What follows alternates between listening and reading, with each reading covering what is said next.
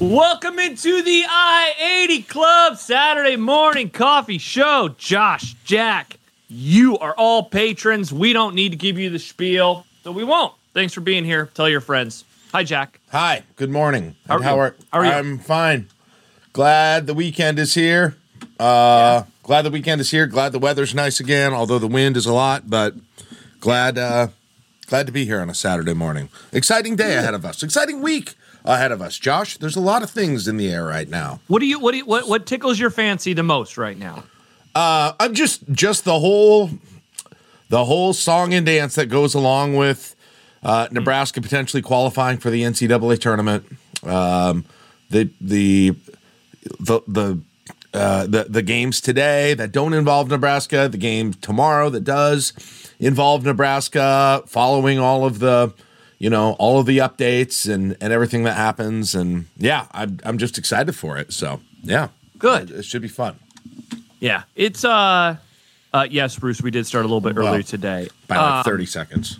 Yeah. Yeah, I'm with you, man. And you know what? I'm a little happy. I'm a little happy that you're not like super depressed. No, after Ohio State.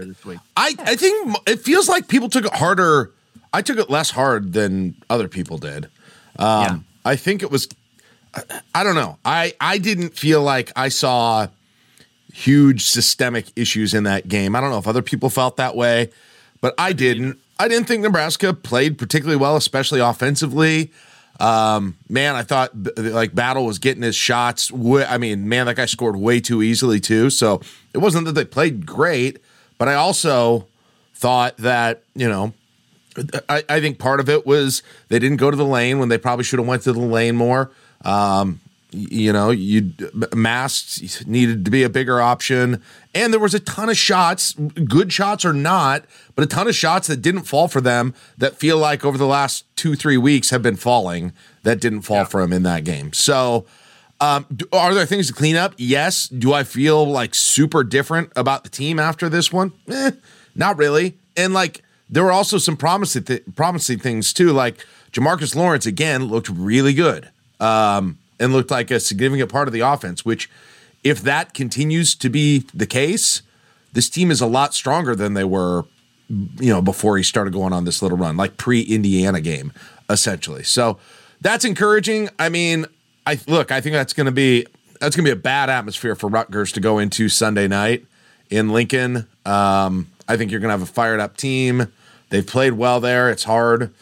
I know I should have some fatalism saved back for this, but man, it's hard to imagine them coming in Sunday and looking not fired up, not ready, having problems, given that you've got revenge against Rutgers on the mind, that you've got the home crowd, that you're coming off a loss like that. It's senior night. I mean, I don't know, Josh. I hope I'm right about that, but that's my gut feeling on that game.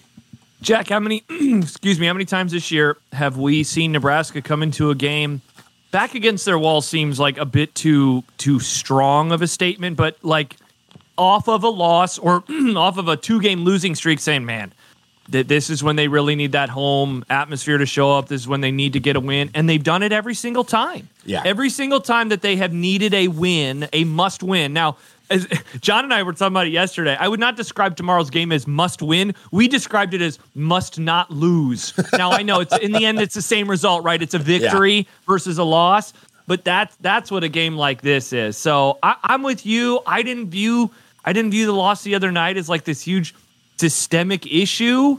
Sometimes worse teams beat better teams. Ohio State their backs are against the wall right now, right? Like, this is a team that's on the bubble. This is a team that's potentially playing for something. They've come on really strong after moving on from their coach. I also think, Jack, that it says something about where Nebraska is. Like, I saw this tweet from Mark Titus, who played at Ohio State, walked on there. Has been covering college basketball for a decade or so. And he was like, here are the good wins that Ohio State has this year. And Nebraska was included in his tweet. And it was just another reminder of, like, when people are looking at resumes, Nebraska is in the good category of a victory. So that's what tomorrow is about. Nebraska still has no bad losses, no quad 3, no quad 4. You just want to avoid that. And this would be a quad 3. So I'm with you. I think that they're like, I want to have fatalism just because I feel like it's always been there, but yeah, I think they're going to take care of business tomorrow. I don't know if they're going to win by 20 again, but I think they're going to take care of business. You're exactly right, Josh. When they've been in these situations, especially at home games where it feels like, oh crap, they've been in these can't lose games before at home. That was Penn State, right? That was Michigan. Yep. That was I'm forgetting one. There's another one that they recently even Minnesota played. Minnesota, degree, yeah, right? Minnesota too. And I remember I came in before that Michigan game. We were talking on here, and I said my biggest fear is that they're just going to crap the bed at home at one of these games. And so far, with one left, they've done the exact opposite.